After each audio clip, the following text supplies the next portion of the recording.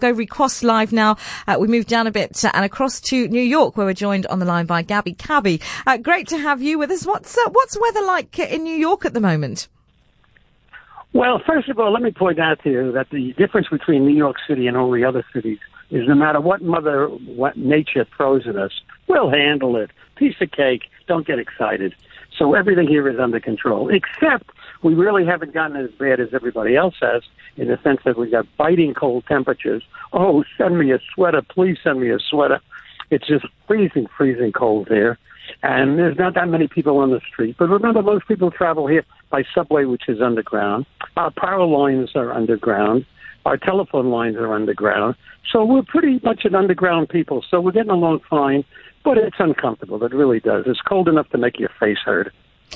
We were speaking to Jim there in Chicago, and I mentioned about the homeless communities, and obviously I know that New York has quite a large homeless community, homeless population. What for them when the weather dips right down to temperatures below minus? Okay, when we have a law in New York City that says if the temperature drops below freezing, which is 32, and we're well below that, the people who are homeless living on the streets, and remember, many of them don't know what planet they're on, have to be rounded up. We're not talking about concentration camps, and taken to shelters. The rest of the year, if the temperature isn't that low, they can sleep on the streets. Out of a population of maybe 10 million people, New York City has, let's say, 5,000 as a hardcore that would be on the streets. They're not there tonight, I can tell you that. Tell me, in terms of reports, injuries, any reports of injuries, damage to property or vital infrastructure? No, not really. We haven't had that. It hasn't been that. What's been here is the biting cold. Because remember, we haven't had the blizzard-like conditions with snow.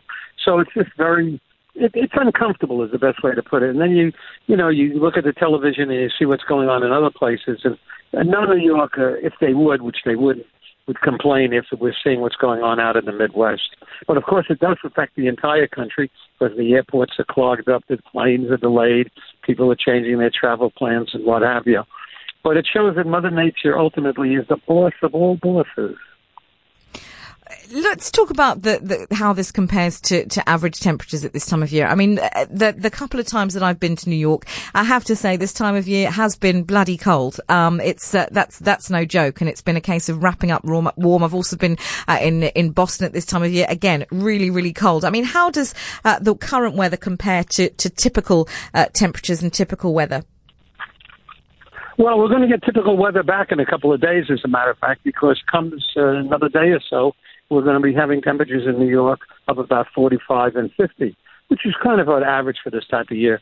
Also, the other thing is that I tell people who are worried about this cold weather, keep saying to yourself over and over again, spring will be here in 6 weeks. Spring will be here in 6 weeks. So there's hope on the horizon. Gabby Cabby, it has been fantastic to have you on the show. Thanks so much for joining us, and stay safe and wrapped up warm out there. Okay, bye-bye.